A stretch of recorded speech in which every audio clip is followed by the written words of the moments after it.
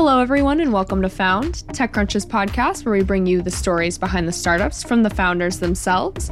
I'm joined today by the lovely, my fabulous co-host, Dominic Midori-Davis. Hey, Dom, how's it going? I'm good. How are you? I am feeling fantastic because today is the day the Denver Nuggets play NBA Finals basketball for the first time. Hopefully, we only play 4 times and we sweep the Heat. I doubt that'll happen. But not only am I amped about that, I'm amped for today's episode because today we're talking to Charles Barron, who's the co-founder and CMO of Farmers Business Network, which is a company that does quite a lot. It is both a commerce site, it is a social network, and it does financial services, all for farmers. But don't let me tell you about it. Let's let Charles dive into the details.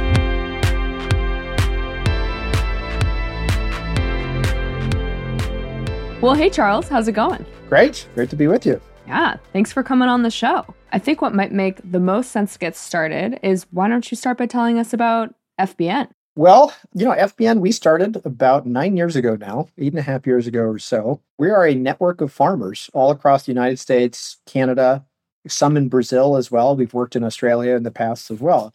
And what FBN does is it connects farmers online, allows farmers to both share data with each other or do business with us online in new ways. And so fundamentally, it gives farmers more information, more market power, more transparency, more commercial opportunities to run their farms. And all that, leads to more profitable farms who are all family entrepreneurs in rural communities and being enabled by FBN's technology online. And that sounds like such an interesting combination of things. Both they can share data with each other, which almost seems, it's not a social network, but almost feels like that kind of flavor. And then you have sort of like the B2B side, people can buy things and the like. And I'm curious, how did you land on this idea to begin with? Well, originally, part of the idea came from farmers where, a group of farmers that we knew were very interested in looking at data with one another to help make better decisions. And so in this case, they were trying to select seed. They were trying to select hybrid corn seed.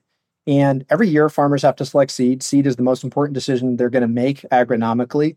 The precision that seed matches their soil types and their agronomic conditions matters enormously. It's going to drive their yield, which is going to drive their revenue. And so that's going to really be the main economic driver on the farm. So they wanted to look at each other's yield data. They wanted to see which hybrids they were planting on which farms and which soil types and how they were really performing. And one of them was the other one's seed dealer.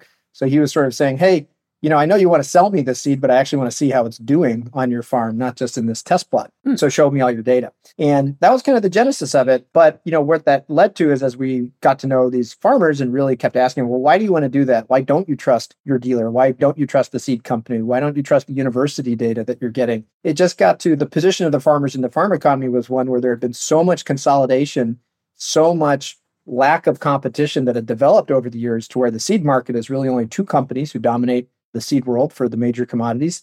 The grain marketing world, about 3 or 4 companies. The meat packing world, about 4 companies. The ag retail world is consolidated. The chemical world is consolidated. And that, farmers are the ones who are stuck in the middle. And you've got 2 million farms. They do all the work. They take all the risk and they don't get the reward. And that was the fundamental problem that we really centered on with these growers.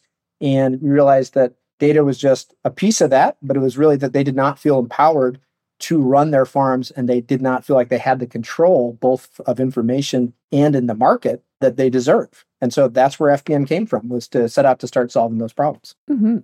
And a lot of that makes sense. And I totally understand, especially like you mentioned, with the market being so concentrated, it is a lot harder to just blindly follow what they're telling you because you don't have those counter arguments. You don't have those counter data sources. But I'm curious, are you from the agricultural background or kind of how did you even, I can get why this is an interesting problem now that you're telling me about it, but how did you get tuned in to sort of how farmers were talking about seeds to begin with?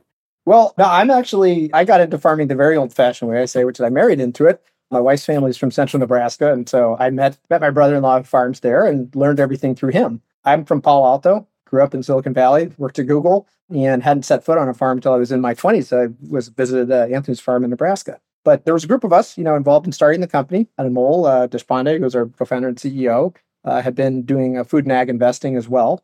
And he had worked at Cargill, and he knew, had a lot of background in agriculture. But just, over the years in my family, I had just become very, very interested in agriculture and had gotten to know, at a very personal level, the life of farmers as both an observer from the outside, and then also, a participant, now being part of that family. And there's a couple things that really, really strike you when you get to see agriculture up close and personal. And I think, for most people, if you live in the coast or you live in a big city, you may not have a lot of connection with the farms and where food comes from or the life of a farmer. There may be an idealized notion of what that looks like or what it means, but you may not really understand what it means at the personal level. And you go out and you spend time with a farmer, and farmers are going to do about 9 or 10 different, very fundamentally different technical jobs in a given day. They're going to repair equipment. They're going to manage agronomic decisions, fertilizer decisions, genetics, chemistry. They'll do grain marketing. They'll do farm finances. They'll do legal issues around the farm. They have to be business managers. They have family issues to navigate, and on and on and on. They get into precision agriculture. They get into drones. Then you have the whole livestock side. So you have that times, different species, and get into animal health and feed and nutrition. So there's just this huge array of technical disciplines that a farmer interacts with and has to master.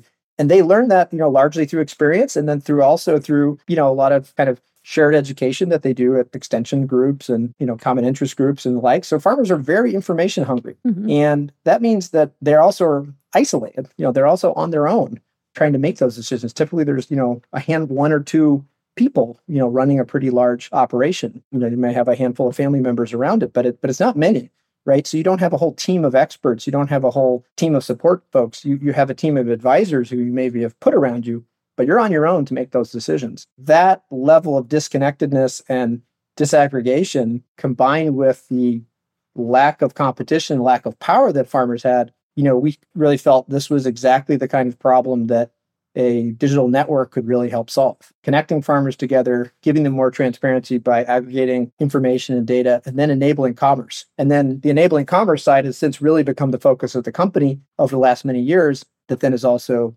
powered by our data analytics. And so you kind of spoke about where the interest came from, but what steps do you take to kind of enter the agriculture industry? How do you build kind of trust with the other farmers in the network? So this is a funny one, because it is very difficult if you're not from agriculture or from rural America or have that connection to maybe figure out where to start. But fundamentally, it just comes down to people. And I think that it's not a market where a pure online model is going to work necessarily. You have to work with people. You have to work in rural communities. You have to be in those communities. You have to live in those communities. You have to have your team in those communities. And then you have to build technology. So you really have to speak both languages and live in both worlds. So for us, our first office was actually in Davenport, Iowa. And that office was our team who worked in the field with our growers. And it was before we ever even had space in Silicon Valley. We had our team in Davenport who was working with farmers every day. And then we were constantly on the road, doing road trips out with farmers at trade shows, going door to door, doing whatever you needed to do to help figure out the product and build the company in the early days. But I think for a lot of people, if you're in the coast or you're in a big city, farming, you may never think of it. You fly over it and you see those kind of squares and those circles of fields down below as you pass over, but you don't realize all the lives and the amazing amount of action and the amazing amount of innovation that's taking place on the ground. And so that's a pretty big disconnect. So I think it's just people have to have a personal interest and personal connection to it, and then understand that it's not going to work as a pure online model, even if that's how you want it to. Mm-hmm. And so how did you take something like farming and something so specific to rural communities and pitch it to VCs? Well, we both had some venture background. So Mole obviously was a partner at Kleiner, so he had a very long venture background. I had done investing at Google. We knew lots of VCs. There's a lot of interest in agriculture and natural resources. Ag is a very large industry with an incredibly important product and an incredibly important consumer. It's all of us. We all eat the product every single day. That's not going to change. That's not going anywhere.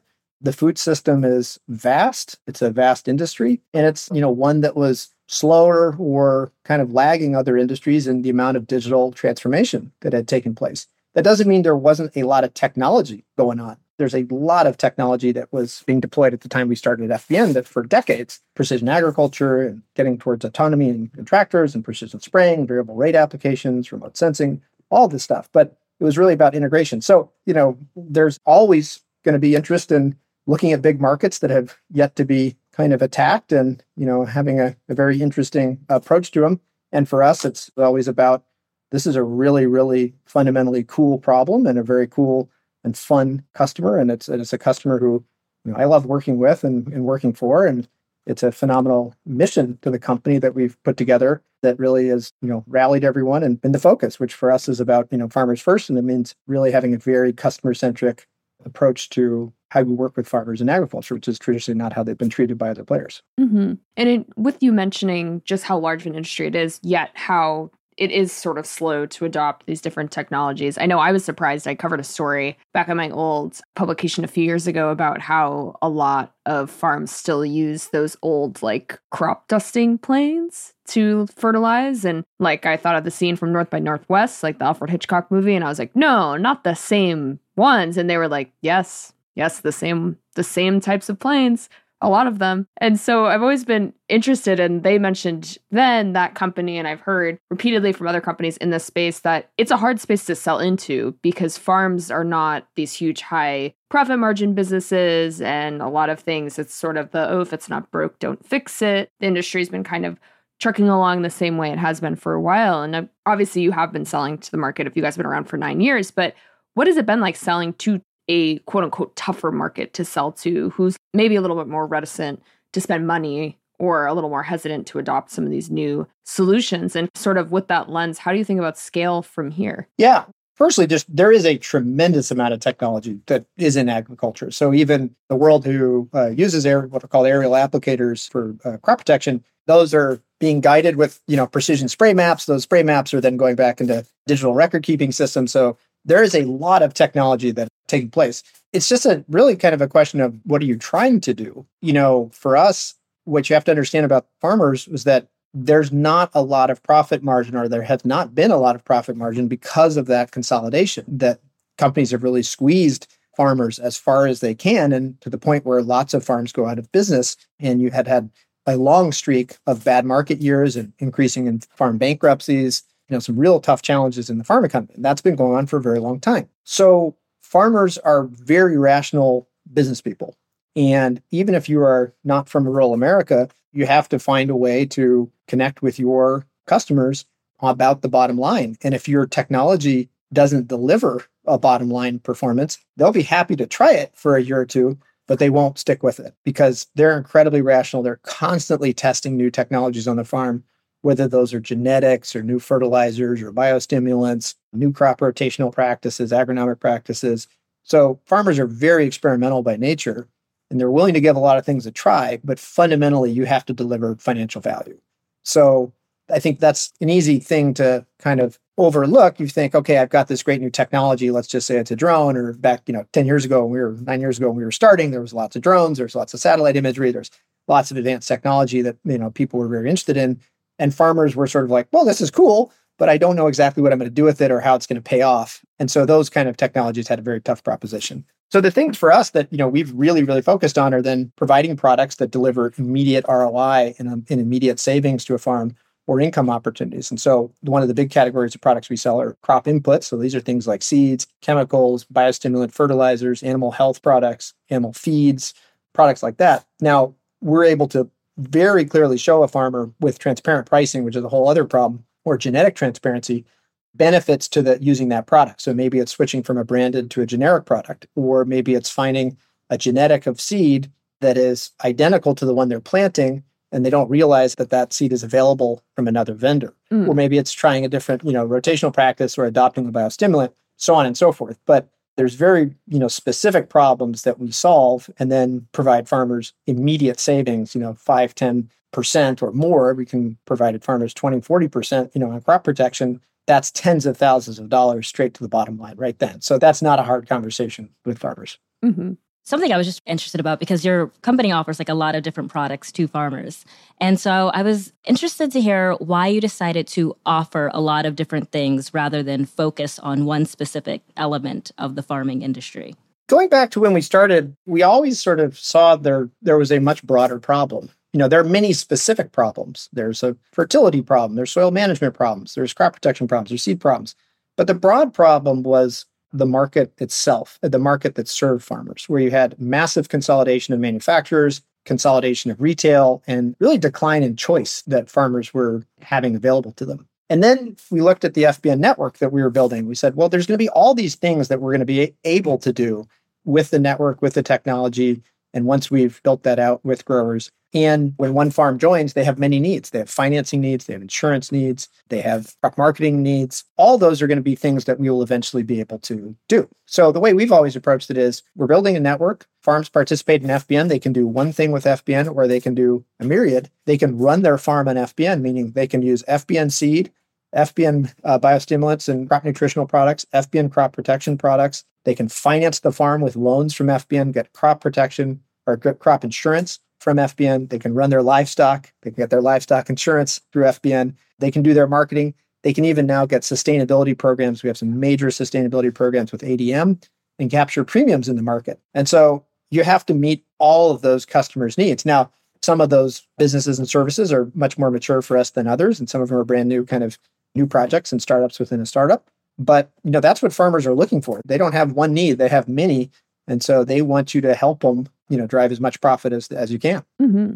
And I definitely see why that would make sense for the users and sort of the user experience of the different farmers and farms you're working with, being able to not necessarily a one-stop shop, because that always has sort of a weird connotation to it, but a place they really can go to kind of find a lot of stuff they need. But how does that work for you guys as the business when you think about growing all of these different areas out? Are you spending more time on some? Are you finding that, did you build them out based on customer feedback? Like, what has it been like as a company trying to sort of tackle all these different areas at once and do them right? Yeah, that's definitely a lot of the push and pull and the challenge of building the company. I'd just say one of FBN's kind of hallmarks is that we've just been very, very entrepreneurial, to starting things. So we both start the company, and then you kind of keep that DNA pushing, looking for new product lines and new expansions. And then, ideally what you're doing is you're building on platforms that then provide more services faster and better, to the grower. So once we've built our inputs logistics system, for example, then it's just a matter of putting more products through that system that farmers can take advantage of. So that becomes a very relatively easy extension. Once we've built our digital finance platform, then you can offer equipment, you can offer operating loans, you can offer land loans. You can do more things through that and find that you're meeting a broader set of needs. So I think if you think about it in terms of a platform, and you think about it in terms of this broader set of solutions, then it's a little more manageable. But there were many, many things we've tried over the years that did not work, did not work as well. And, we did not deliver the good level of customer experience that we were hoping for. And then, we've shut a lot of things down as much as we've started new ones. What was something that didn't work? Now I got to know. I know. I was about to ask that too. I was about to ask. Well, there's a long list of experiments that we've tried. I guess, one of the very early ones was we tried to automate seed selection using data. And we found we were processing large amounts of seed data that farmers were sharing with FBN. And they were saying, great, now I want basically like an AI to tell me which seed to plant. And this may actually now be possible with current AI, but 8 years ago, there was so much human feedback that needed to take place with locally optimizing the seed on every single field that it was a nearly impossible service to support for the farmers and meet their expectations. So that was a good example. I said, okay, that level of automation of the experience is going to take time to get there. We did a variety of things in grain marketing contracts where the relationship that you were in with your customer was not the one you wanted to be in long term, because you found yourself, okay, we're arguing over grain quality that you're delivering, and really I want to help you on all these other things. So I'd rather not be in that position of having to argue about the quality of the grain that you're delivering, so on and so forth. So there was a host of services like that. And then, recently we went to Australia. We had opened a version of FBN in Australia, very focused on crop protection. We made the decision to exit the Australian market because we saw that, over time, we were not going to be able to bring the full platform down there. And then the sheer size of Australia made it very hard to serve in the same way that we could serve the US and Canada. So some of those are really, really hard decisions, because we obviously felt very passionately about these things as we got into them and we started them. But you have to really look at them and say, is it ultimately serving the customer? And is it ultimately serving the needs of the company to create returns to the platform that will benefit more customers and more farmers? Mm-hmm. Yeah. Well, kind of going back on something, because you mentioned AI and seeds, and I'm interested to know, if you did have that technology today, there would still need to be an element, or like a human element behind that, right? In terms of determining which seeds to plant. Or is it just that you can automate more of it, but there will still need to be humans in some sense? Yes. The point is that there will need to be humans, because there's so much so much precise localization and so many corner cases that the farmer wants to explore, in that it's not as simple as just saying, tell me which seed to plant it. There's a myriad of considerations that you have to make sure that you both have the information on and the farmer has the information on in order to optimize that. So what crop did you plant last year? What are the weed and pest pressures that are in the field? What are the traits that you've used on that field over the last several years? What's your marketing outlook? All these things go into exactly which, seed should I select. So it's a very complex kind of multi-variable problem. But we've recently come out with an AI called Norm. It's built on ChatGPT and named after Norman Borlaug, a legendary agronomist and leader in agriculture for many years, developed a World Food Prize. And that's one of the questions that we've seen farmers asking of it. They've said, okay, I live in this part of Arkansas. Let's look at cotton, peanuts, rice, and soybeans. Let's look at the last 5 years of prices and tell me what rotation I should plant over my fields for the next 3 years. And so it's an extremely hard problem to answer, but you can see exactly how farmers are thinking about it. They want to be able to answer those questions. So I think there's a lot more to come, and our data science team has been building this phenomenal capability with Norm AI to help those kind of optimization problems. And I'm so interested to think about, since you guys do have all of these different avenues, business avenues, as well as you serve customers in such very different areas than, say, Silicon Valley, even though the company is based in Silicon Valley and you have people out there. How do you think about hiring? It's such a specialized industry. You guys are doing a lot of different things, and it's serving, such as you mentioned, a market that most of us just don't think about that much or have a lot of in-depth knowledge when you're not in the agriculture field. How do you guys think about hiring? Do you require everyone to have a CSA membership? No. Yeah, so I would say, the company was started in Silicon Valley, but as I said, our first office was in Davenport, Iowa. Our biggest office for a long time was Sioux Falls, South Dakota. I now live in Nebraska. So, a lot of our team is very local to our customers. We have a big team in Canada. We have facilities all over the United States. So, California is still our engineering data science product center.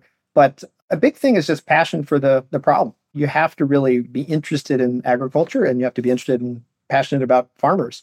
And that's been the greatest part of FBN. That's what has united everyone who's joined the company, and very proud that we have people who've been here for the whole duration, 8-9 years. Some of our earliest employees are all still here. And it's a very, very meaningful problem, both where our food is coming from, how it's getting produced, and the lives and the livelihoods of the people and the communities behind it. And that is in essence the FBN mission, and empowering that through our technology and our network, that has to be a filter. So often in the early days of the company, we were only in Silicon Valley, we were only in San Carlos and Sioux Falls. It was really hard to find people in California who had that passion, but that was a good filter. And say, hey, are you ready to go to North Dakota in February and get out there and meet with growers before planting? Mm-hmm. And if they weren't, that's a pretty good sign they're not going to be a good fit for the company. People in the Midwest don't bat an eye about that. And so, for someone who's living in San Francisco, you had to be ready to go. But now, since COVID, we are very distributed. We're all over.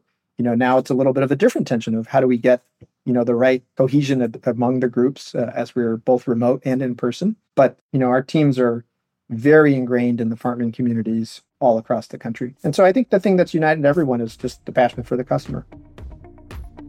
And now we're going to take a quick break. When we come back, though, we're going to talk about how FBN is implementing AI, sustainability, and how Charles built the crucial relationships needed to break into the agriculture business. So you have this robust team and you have this new AI model out. How do you intersect humans and your AI model? Because your AI model does a lot of things. It also has, of course, ChatGPT, and it offers farmers a lot of different services. So how do you have human oversight? What differentiates the AI in this case is, the phenomenal quality assurance process that we put it through with our data science team and our agronomic, our veterinary experts, all the folks we have in the company who provide deep technical expertise to make sure that we're providing QA on the types of responses that it's providing, so that it's not just running totally freewheeling, but it is structured in the way it gives responses. And when it knows something, it knows its limits, and it doesn't make a specific agronomic recommendation or animal health recommendation, for example, in the wrong way. So that just comes with, you need to have a deep technical bench. It's not so easy as just spinning up a ChatGPT instance and letting it run. We have a lot of expertise behind the scenes, both in data science and our technical teams supporting it. And then, from farmers, it's also about what questions do we really want it to be able to help with and help with first? There's a lot of very complex questions that require different types of data feeds and models to then go into it, which it can do. But we really want it to also help with the reasons farmers are coming to FBN today. So if they're shopping for crop protection chemicals, they need to know all the safety information. They need to know the application, the target pest. They need to know how that product's going to mix with other products, what sequence to apply it in. They want to ask it, hey, is it safe to spray today or safe to apply fertilizer? Or is it, should I plant today? That means you need to take all that product information, the weather information, the other, environmental conditions to be able to say, yes, today or tomorrow would be a good day to use this product. So those are really hard problems, but those are we're really kind of focusing on the specific use cases and applications that farmers are coming to FBN for the most. Mm-hmm. As you collect all this data, how does the company handle security and privacy? That's been foundational from the beginning. At the first level, it's the growers' data. They can share an anonymized version of their data with the network if they want to access aggregated anonymized reports. That's how we started. So that was things like if you wanted to see how seed was working on another growers across your state, then you shared your data anonymously into the system. No one could ever see your farm. You couldn't see anyone else's farm. And those were kind of foundational rules that have, always been there. Same thing with price transparency. You could see what fair market prices were if you were sharing price data into the network, and you could see what fair market prices that farmers were paying for were. That's kind of first and foremost. You have to have really strong rules. And sometimes that means that growers will say, well, I'm not quite ready to do that. And say, okay, well, you also don't have to contribute data to FBN to use FBN. So you can buy products from FBN. You can get a loan from FBN. You can do your marketing, do your insurance. You can do all these things from FBN without using data, quote unquote. But there's all kinds of things you can do with data. So for example, now is sustainability. We have partnerships with ADM where a grower can enroll by using parts of their farm's data and validating their practices that they're doing to capture premiums for the acre paid for by ADM and their downstream partners who are their food companies they sell to. And that's validated through the grower's data in FBN and tracked and reported that way. So now your data can actually turn into an income opportunity. The second thing that now can do is we created a regenerative finance fund based on that. So we created a loan for farmers who were doing regenerative agriculture. They could get discounts on their loan if they were validating, those kind of practices, again, using their data. So it's all up to the grower as to decide how much or how little they want to do. And if they want to buy all their inputs and that's all they want to do, that's great. We serve them that way. If they want to go whole hog on data analytics, we can do that too. So privacy, security are really foundational, but fundamentally it comes down to trust and creating a system that growers trust and want to use and want to work with. An enormous amount of back-end work on our end with very, very hardcore data privacy and security and provisioning and access controls and things like that protect our systems. And sort of switching gears for a second, I do want to ask you a couple questions about building the company, meeting your co-founder and the like, because I know, obviously, we talked about this a little earlier, you guys didn't come from the agriculture industry and then decide to take the leap to become entrepreneurs. You sort of saw the problems from the outside and decided to kind of come into the space. And I'm curious, as a quote unquote outsider, which always sounds really heavy, even though it's not necessarily, how do you think being an outsider in the space has helped you guys grow the company? And maybe how do you think it's maybe held you back in other areas? Well, I certainly would say we weren't total outsiders, and definitely Amol was not. Amol had started a number of food and ag companies before he had, again, as I said, he was at Cargill before. So he had a lot of very direct experience in food and agriculture. I had my family's experience, but was coming to it, professionally. I was, most recently at Google and had been doing venture, but it was just a deep, deep personal interest and passion.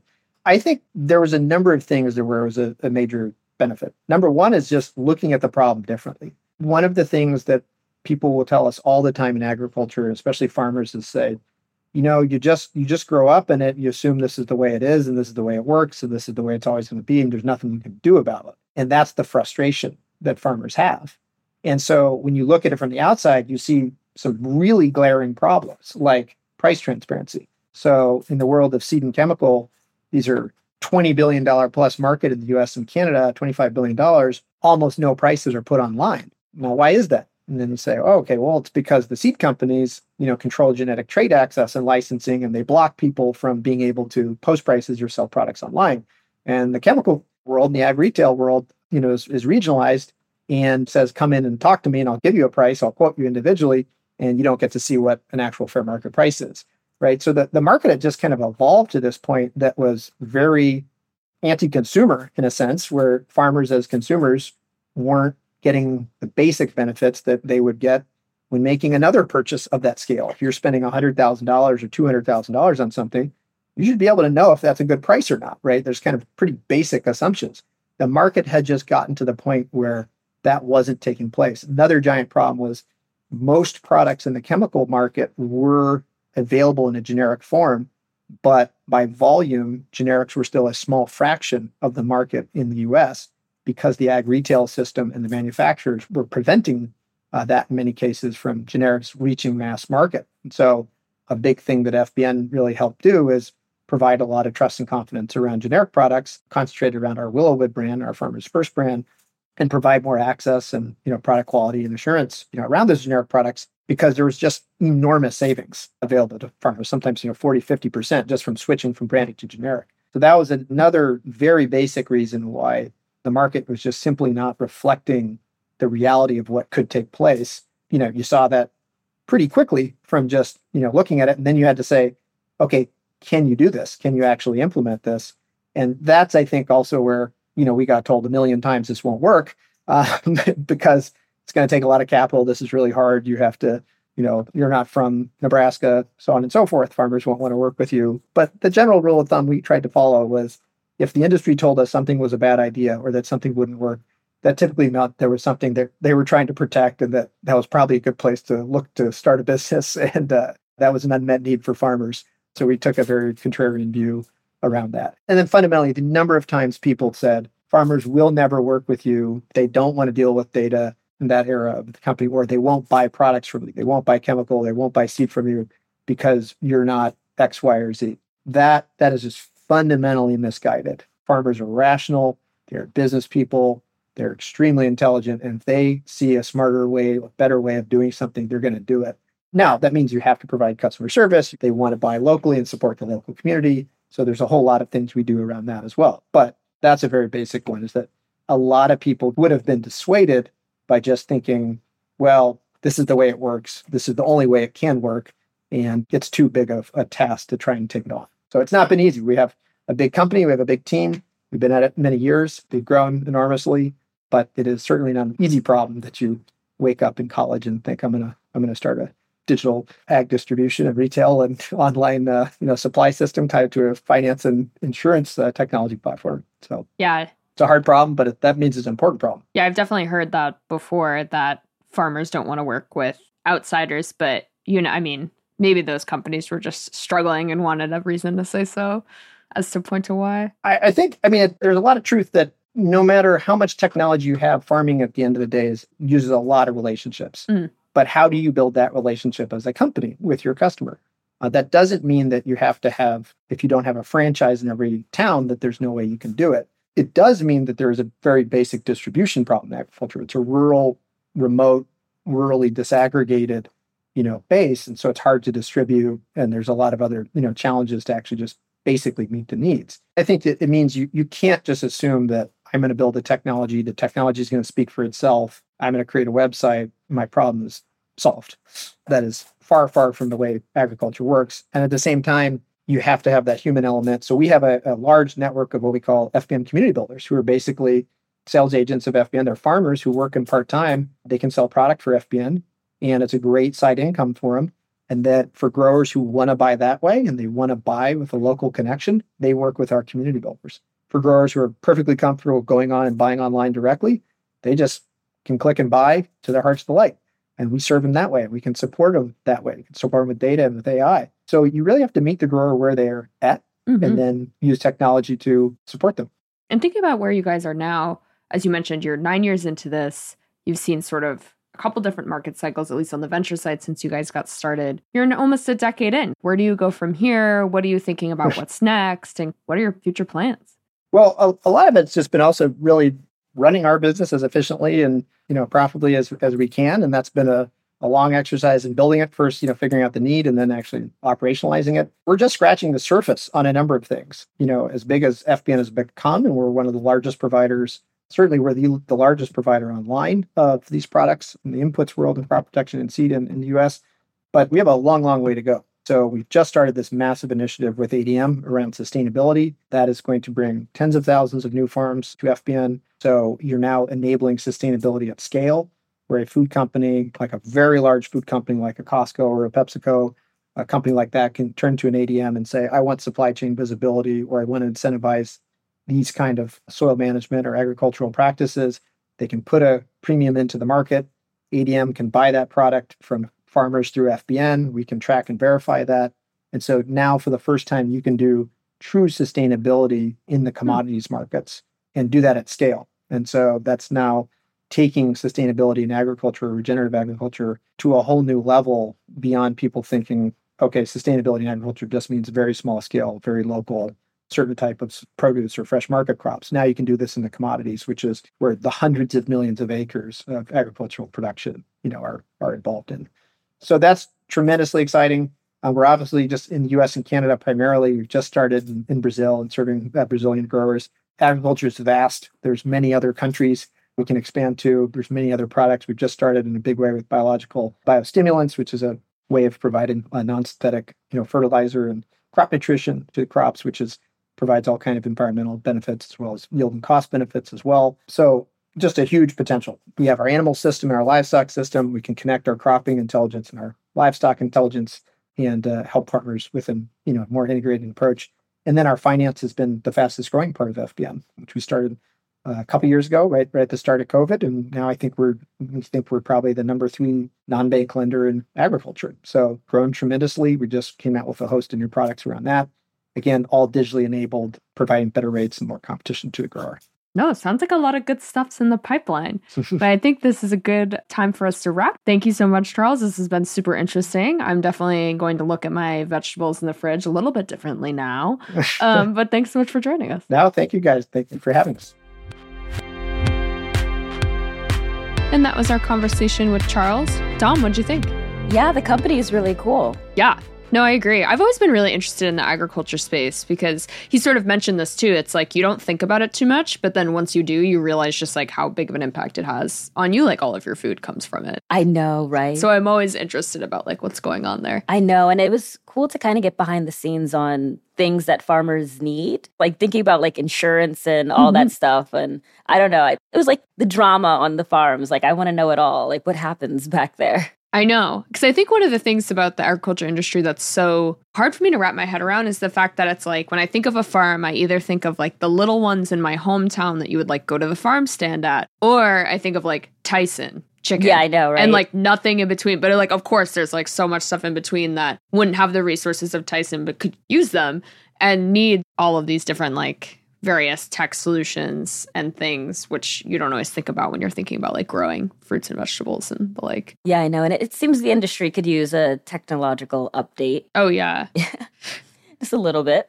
Yeah. And I thought it was interesting, too, what he said about when they originally started building this social network between the different farmers because they don't trust the big companies in the industry when they think about like what seeds to plant and stuff like that, which makes total sense. But of course, again, as someone who's just like not super well versed in this space, was super interesting to find out that these farmers are like, no, we can't trust those big guys. But like, what are you doing with your apple trees this year? I know. Once again, I was like, the drama. They don't trust the big farms. It's like when he said social network, I was thinking of like, I don't know, like a Twitter or like a Facebook or maybe like a little WhatsApp group and everyone's just like talking about seeds and stuff. But I don't know. It's interesting. Yeah.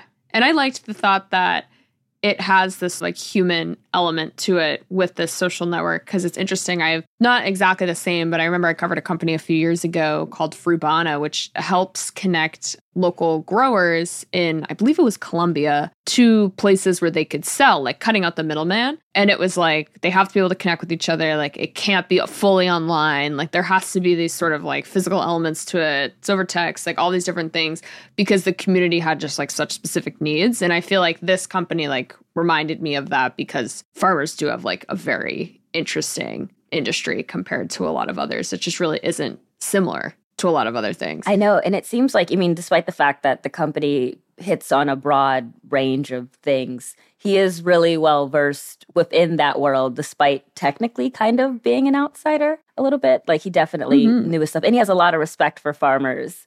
And so, that was cool to hear as well. Yeah, you know someone's in deep if they're moving to Nebraska. I know, right? That's just like putting it right out there. Like, you're clearly getting in deep. When he said, I'm in Nebraska, I was like, he's in deep. I was like, oh yeah. I don't know if I would move to Nebraska. No offense to Nebraska. But on the point you made about how they're trying to do a lot at once, I definitely noticed that too, because that's so not encouraged in like the startup ecosystem. And I mean, I guess this company would be far enough along that maybe their investors would be like more keen on it, but it seems like they kind of expanded pretty quickly once they got going, which I know is sometimes like a red flag for early stage companies from investors, because it's like, why not try to just do one thing right? But I guess the more I think about it, maybe this industry the agriculture industry is so nuanced that maybe it actually makes more sense for them. Yeah. Like I don't want to say easier, but maybe it is.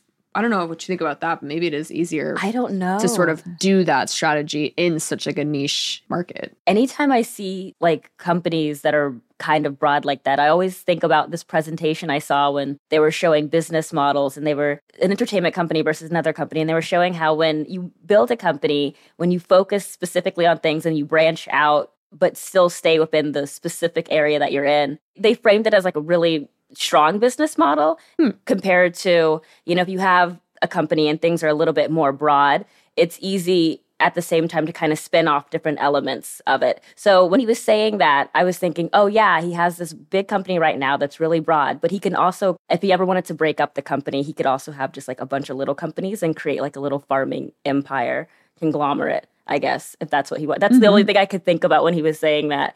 But that probably has nothing to do with anything. I don't know. That presentation stuck in my head forever. No, I know, because that is interesting. Because I feel like certain companies get knocked for it, but maybe others can, kind of show why it's actually like an advantage. But I mean, that wouldn't be the first time VCs were like, I'm not investing in a company because this is bad, when they're like, all the evidence proves otherwise. So never am surprised when that happens.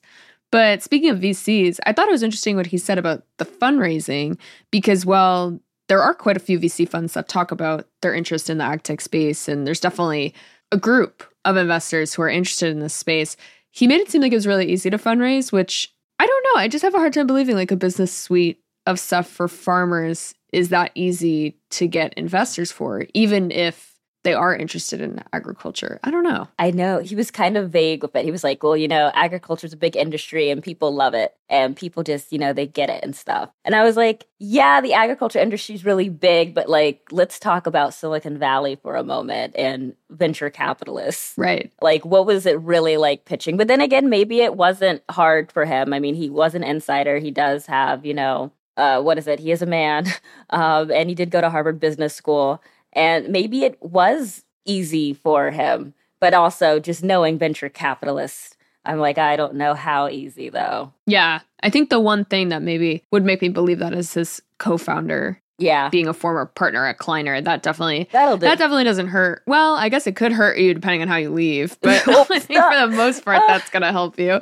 Oh my gosh. Yeah. That helps. That helps a little bit. Yeah, for sure. But what was interesting was him talking about the tension between him and, I guess, the bigger corporations that were doubting him, and seeing that tension and how he's like, we're prevailed. Look at us now. It's 10 years. So, that was another cool element, I guess. It's kind of like a hero's journey, right? In a sense, outsider comes in, takes on big farm and winning right now. Yeah. A little bit. Especially because when you think about it too, like a lot of startups are like, oh, we're trying to innovate on a legacy industry. But few industries are literally like, well, it's two companies, one, and the people who are customers of those companies don't trust them, which is like not the case you generally get of people just being like, oh yeah, banks are like not the best. Like I get why people are building in fintech. But in this case, it's like there's two companies and no one likes them. And that's who you're building against. Like that's such a huge feat to I know, right? Tackle.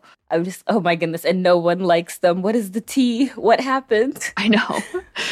I feel like what you're saying, like this conversation is just reminding me that like the farming world, unexpected source of fun drama. I would love to see a TV show. I need to see like a Succession style, Yellowstone style show about the farming world. I need that. Oh, I would totally watch that.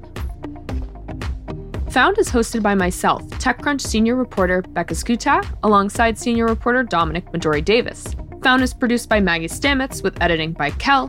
Our illustrator is Bryce Durbin. Found's audience development and social media is managed by Morgan Little, Alyssa Stringer, and Natalie Kreisman. TechCrunch's audio products are managed by Henry Pickavet. Thanks for listening, and we'll be back next week.